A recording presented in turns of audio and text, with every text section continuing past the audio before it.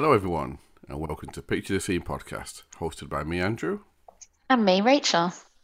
Now, please note that this is a true crime podcast, so our listener caution is advised.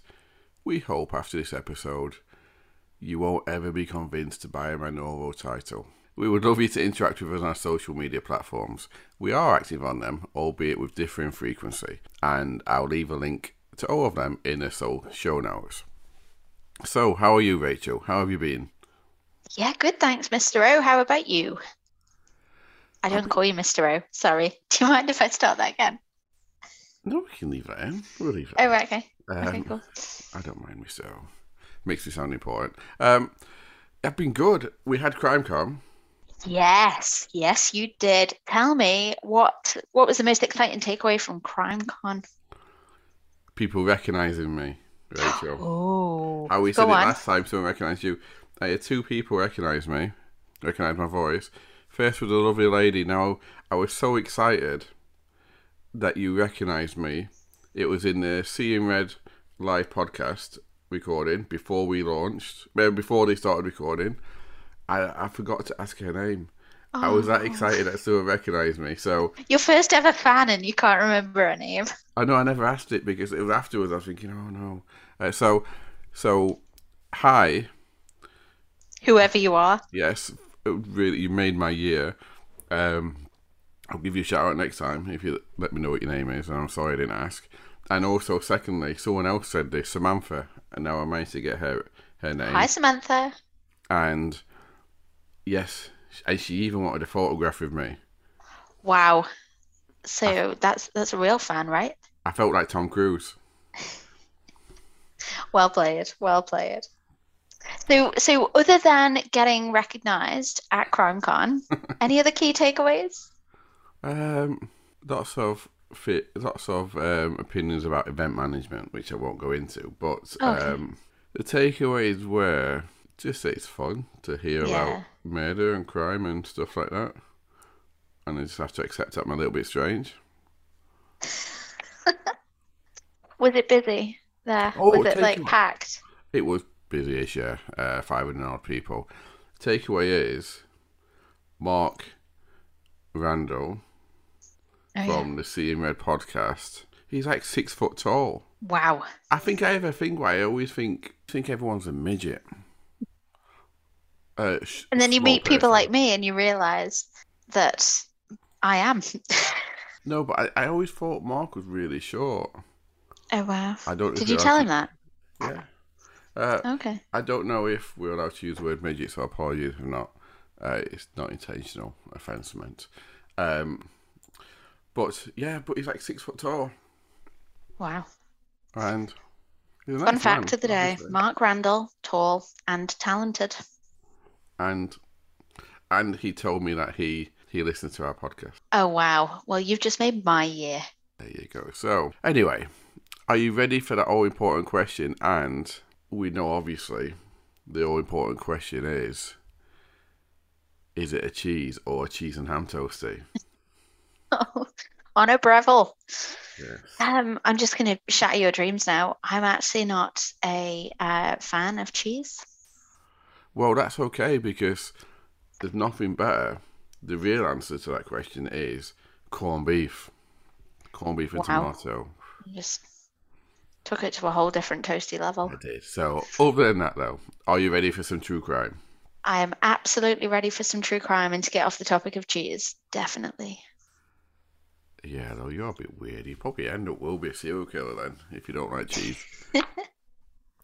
So, everyone, if it's safe for you to do so, I'd like you to relax. Close your eyes and picture the scene. I'd like to take us back to the mid-90s. That time in history when you were either Oasis or Blur.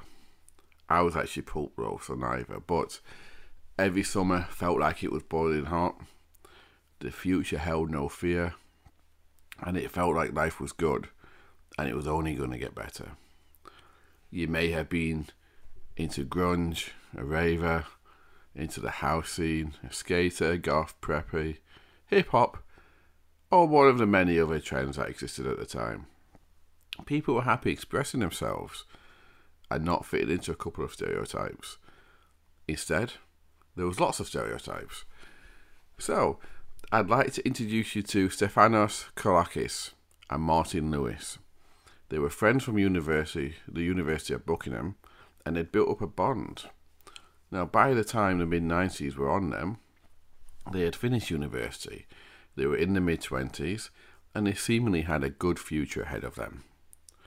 Stefanos was known to be a confident, assertive individual who at times when it was needed could be arrogant. We know the type. The ones who are always so sure of themselves and what they do. He had tried his hand in a couple of different professions, including working as a travel agent in Croydon. On the other hand, Martin was known to be self-effacing, quiet and unassuming, with his colleagues at the time saying that he was no more to sit at his desk on his lunch enjoying a pot noodle than interacting and mixing with people. My kind of man. Martin did, however, have a conviction for fraud. Oh. In February of 1993, he used the names of dead people. When he was at university? He'd finished, so they were at university. And oh, sorry. Right, okay. Wow, so okay. He'd used the names of dead people to obtain real passports for people that wanted British passports. Wow. Now, he claimed to have committed a crime because a girlfriend of his from China couldn't return, so he wanted to help her out. He wasn't believed, though, partly probably because he'd done it several times, but he didn't receive a prison sentence. Community order, actually. So, well, here we have two polar opposites, but ones that had formed a bond. One thing they did have in common, though, was a desire to get ahead, to succeed. Initially, they tried to do it legally. They wanted to open up and run a lobster farm, for example, but that didn't work out. So together they devised a plan to sell manorial titles, which is feudal titles, to Americans, and make themselves rich that way. There was only one slight problem with that approach, though. These titles didn't exist. So a manorial title is where you sell the title of lord or lady to someone.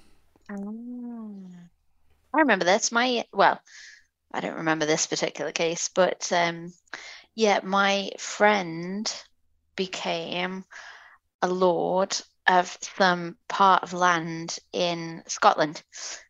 And yeah, it was quite interesting because he was able to change his passport and all of his bank accounts off of the back of this piece of paper that he bought for like £250 or something.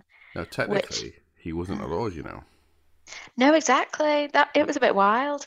And the reason why I remember it was because a couple of months or maybe a year or two later, somebody tried to become lord of where I live, and there was absolute uproar because it's a small place, and like absolute uproar, and then it brought into dispute all of these titles that have been sold in previous years and how they actually weren't worth the paper that they were written on.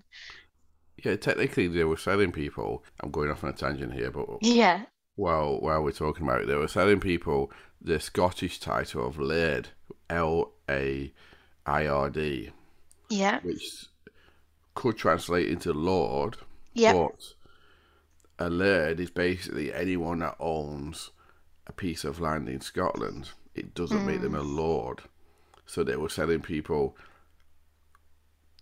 like a 1 square foot piece of land. Yeah. Telling them they were a lord. When in reality, these pieces of land actually most of the time didn't even exist anyway. But that's not what Martin and Stefanos does. I'm just talking about your friend.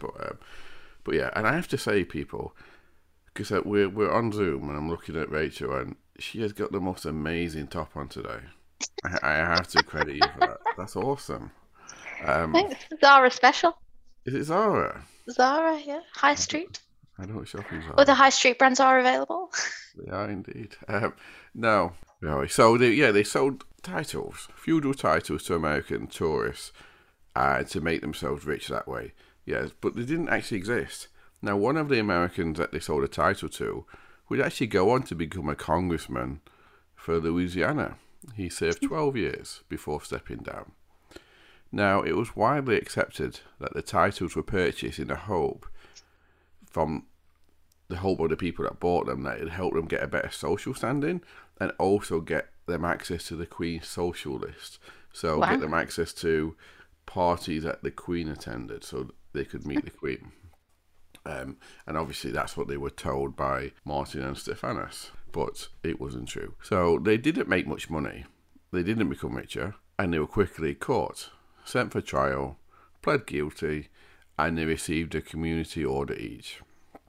Now, for those of you listening outside of the UK, a community order is just a sentence, usually of a fine and or unpaid hours to work in the community. Now, I believe they have them in the States, but maybe they're not called the same thing. I think they have them in the States because I saw it on Better Call Saul. But yeah, so many years after that conviction, Stephanus showed no full remorse. He would go on to say that it was a misunderstanding and that he received incorrect legal advice that genuine titles could be lawfully subdivided and sold separately. So that's it. What do you think of today's case, Rachel? World's worst true crime episode, maybe? You're joking. I am joking, yes. So, unfortunately, that wasn't it for these two. It was only the beginning for them. Upon clearing of their community orders, they realised, quite rightly so, that they were never going to get rich or stay out of prison selling fake feudal titles to unsuspecting Americans who wanted a connection with history and to be part of the perceived social elite. So we've had forged passports, we've had lobsters, we've had fake peerages. What do you think next is on the horizon for these two? I don't know. Well, I'm going to give you a taster now before I get onto it. It involves helicopters, TV shows, suicide attempts, Did one of them... and jury nobbling, to name but a few things. Did one of them become the Tinder swindler? No.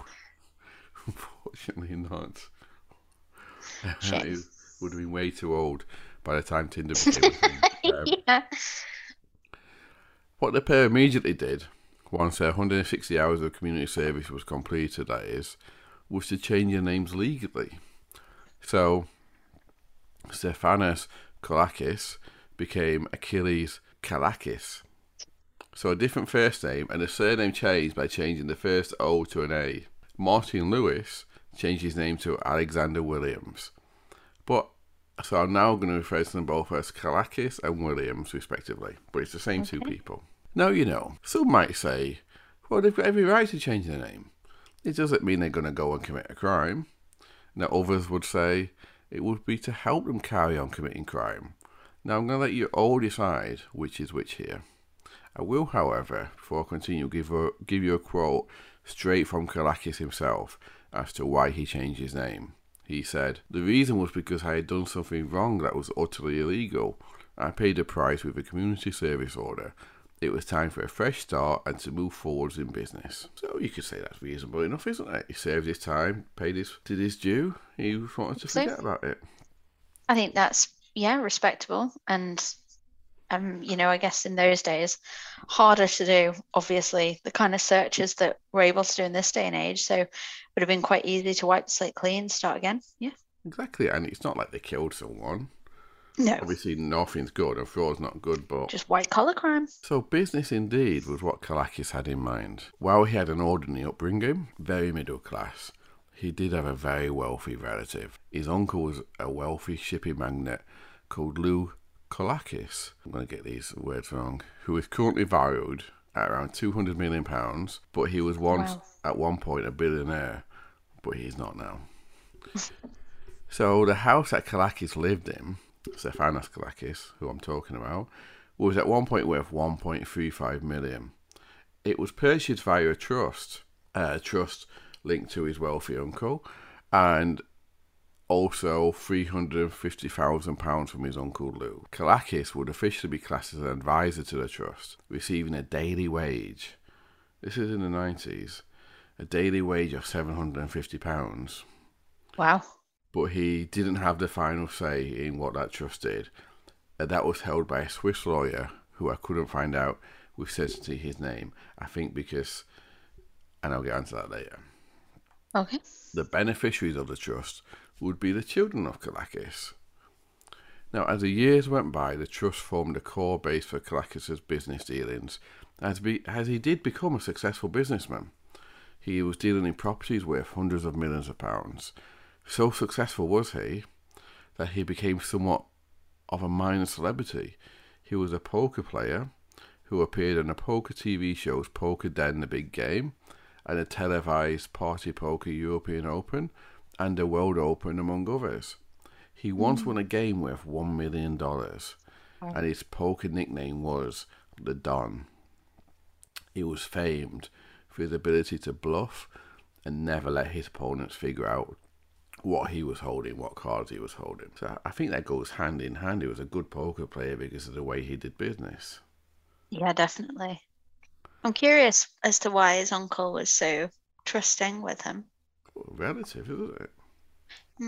Yeah, but if his uncle would have definitely known about his criminal past. It would have just been, the rich don't get richer by making mistakes like putting criminals. You don't forget he was an advisor to the trust, so he couldn't make the final choices. Yeah. And the trust beneficiaries were his children, not him. Right. I still think there's an element of risk there, though, isn't there? Yeah, probably. Well, maybe their daily wage was to try and keep him out of trouble. Yeah, good point. Yeah, if I pay you enough, you can keep clean. £750 a day. It's a nice. Yeah, oh yeah. Wouldn't say no to that, would you? Yeah. Wonder whether he had a 5-day or 7-day working week. You'd never have a day off, would you? Nope. He would be so successful that he would have, and we're talking about Stephanos here, he would have homes all around the world. He'd have a super yacht in Monaco. He would be seen on holidays with Prince Albert of Monaco, along with claiming to be an ambassador for the country of San Marino, and on the board of the British National Portrait Gallery. Would none of these people have done their due diligence about his change of name? Maybe, maybe not. You don't know, do you? No. Interesting. He would have at one point a fleet of chauffeur-driven Bentleys, and he flew between Mayfair and Monaco either on his private jet or in his helicopter. Wow. As you do.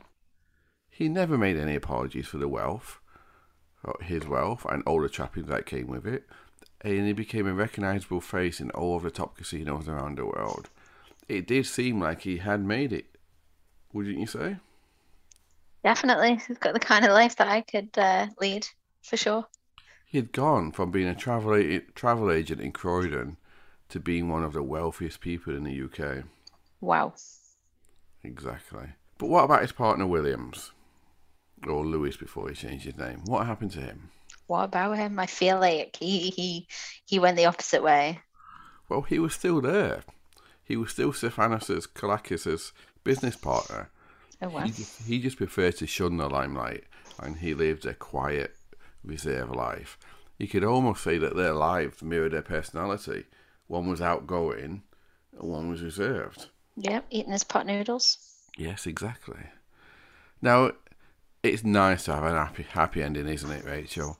They all made hundreds of millions of pounds and they lived happy ever after. That's how this ends, isn't it? Yeah, and the only people that suffered were the non-lords and ladies of places that never existed.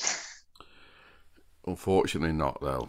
Kalakis would go on to be labelled the biggest confidence scam artist that the UK had ever seen. And he was aided by his friend, Williams, who was described as a versatile and prolific forger, adding the skill and the trickery into the confidence that Kalakis provided. The pair of them was said to be assisted by an unnamed and yet to be charged or convicted Swiss lawyer. Now, how did all of this happen, you have to ask? I'm excited to find out. So the two of them operated from an office in a very exclusive part of London, Mayfair, with Kalakis pretending to be a property tycoon and Williams his financial consultant. The two of them claimed to operate as a Pacific group. I say claimed because the business never actually existed. Even Kalakis begrudgingly admitted this once he was caught, saying that it was a convenient description of the collection of genuine companies he had for himself.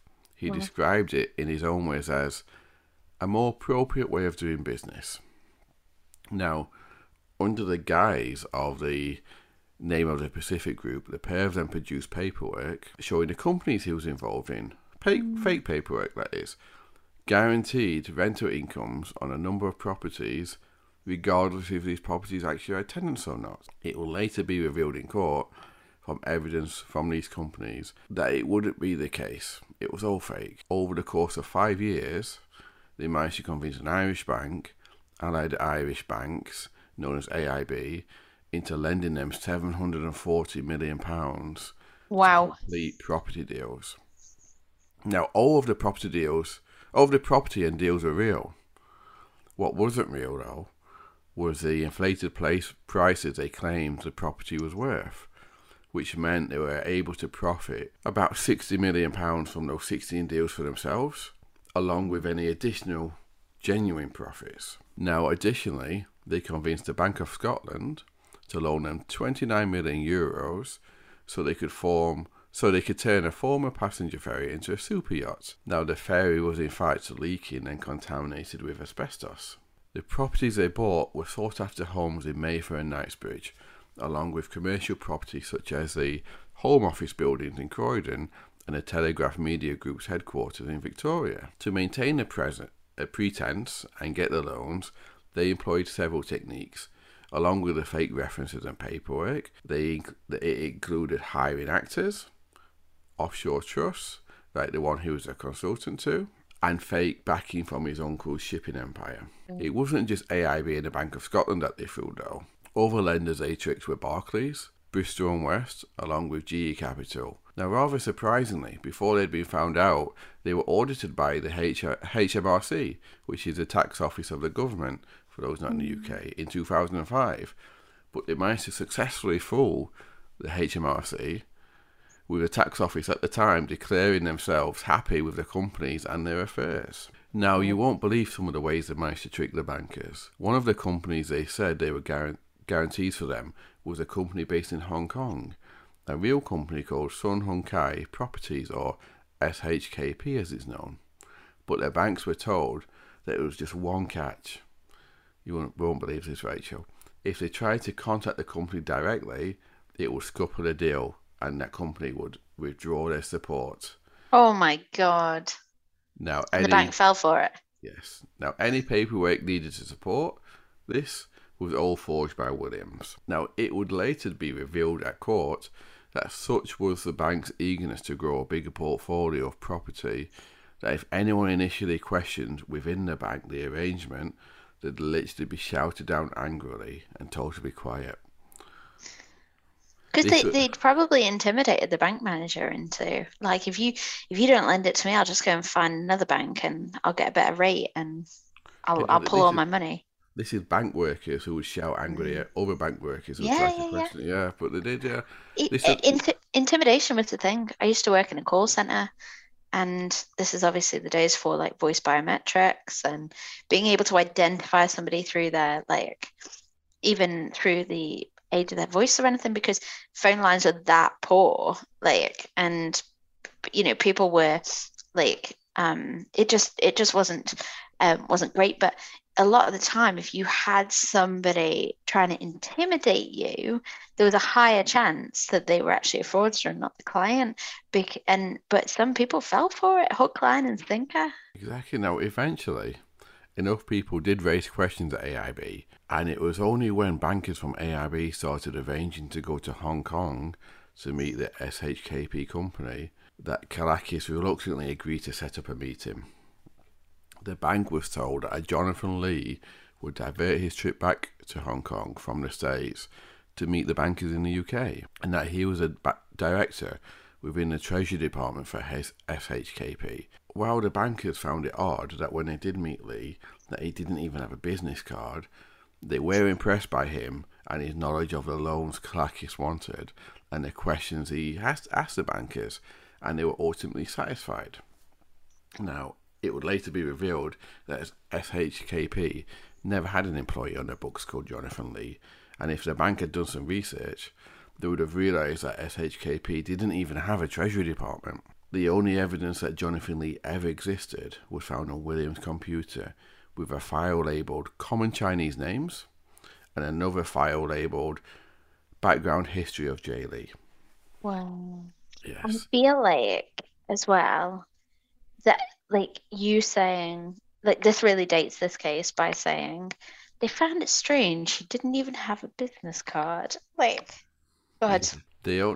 This is in like the late 90s now we're talking yeah. about. But Oh yeah. they were only caught, however, because when AIB sought to sell some of its loans to a German bank, the German bank actually did their own checks, Actual due diligence.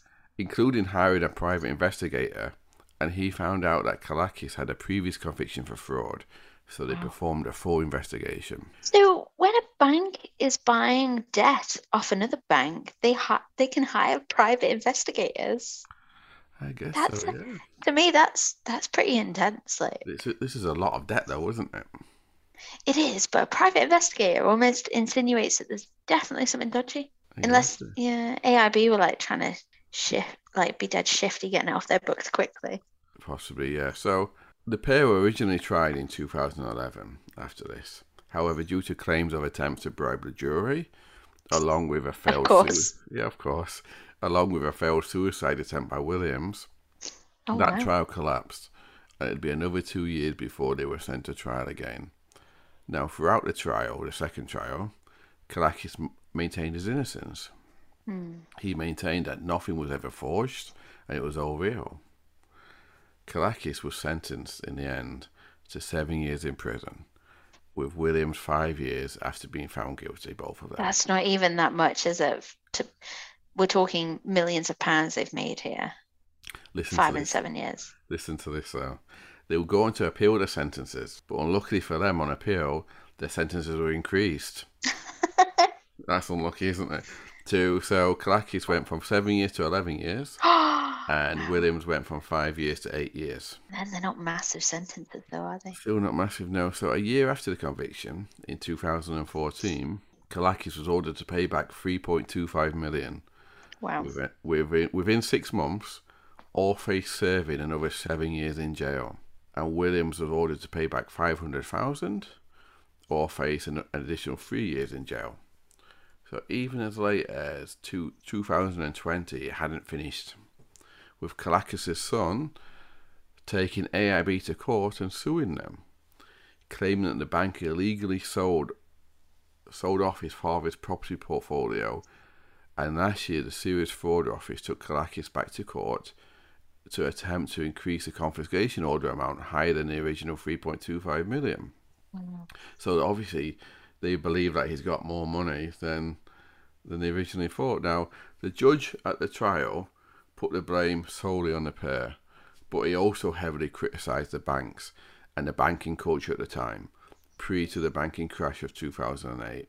The judge also noted that at one point AIB was warned, listen to this, at one point, before they got found out by the German bank, AIB was warned by its own lawyers not to take what the Swiss lawyer said at face value, as he could be part of the fraud. But that warning was ignored.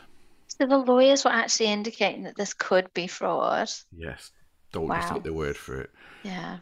That was the culture at the time, though, Yeah, wasn't it? Like, money, and money, money. do anything you can do to secure more income, like debt, get our balances up. Like, that's crazy. Wonder if anyone got the sack. Possibly, or possibly not. So now, Rachel, I'll give you a couple of false starts, but we are really at the end. So what do you Okay. think? What do you think about all of that?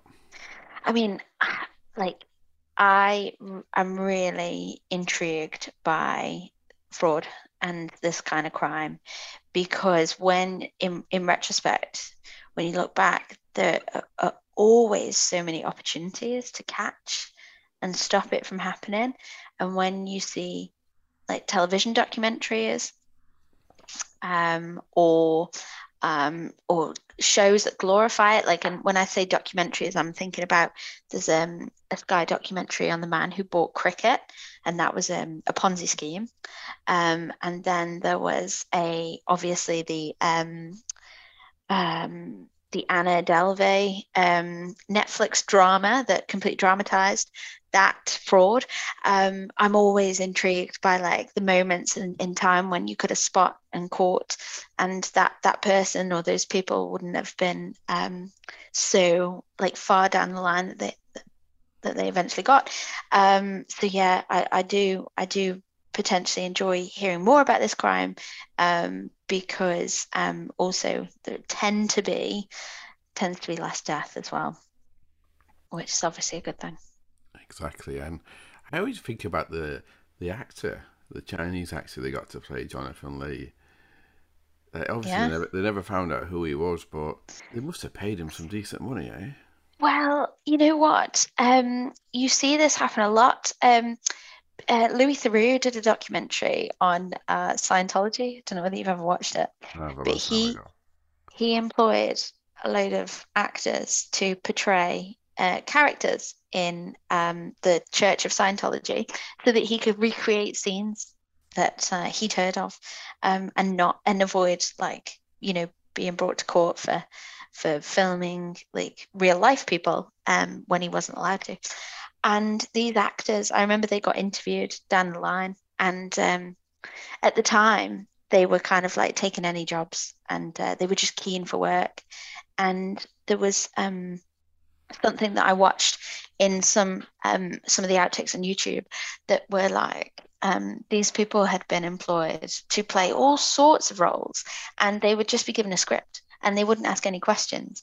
And the idea was like, do you not want to find out if you're being asked to do something illegally, or are you just so involved in the role, in the element of role play and thrill and the fact that you're getting paid that you just don't care? And that tended to be the answer, like, just don't care. It's just for me, it's an opportunity to work. I And as long guess as I get paid, like, there's no kind of I don't ask questions.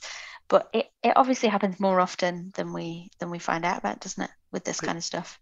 I guess, and now you said that, I guess if you're an actor, the biggest compliment you can give yourself is if you can fool people into thinking that you're real.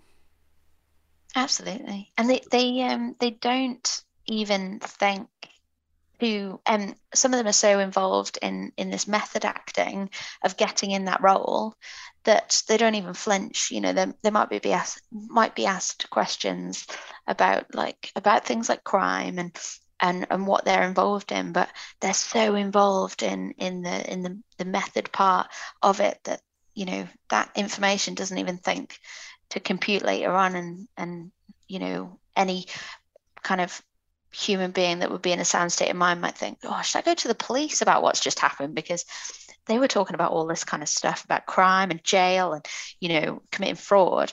I wonder whether I could become a part of that, but that doesn't even cross their mind, kind of thing, I which guess is a bit wild.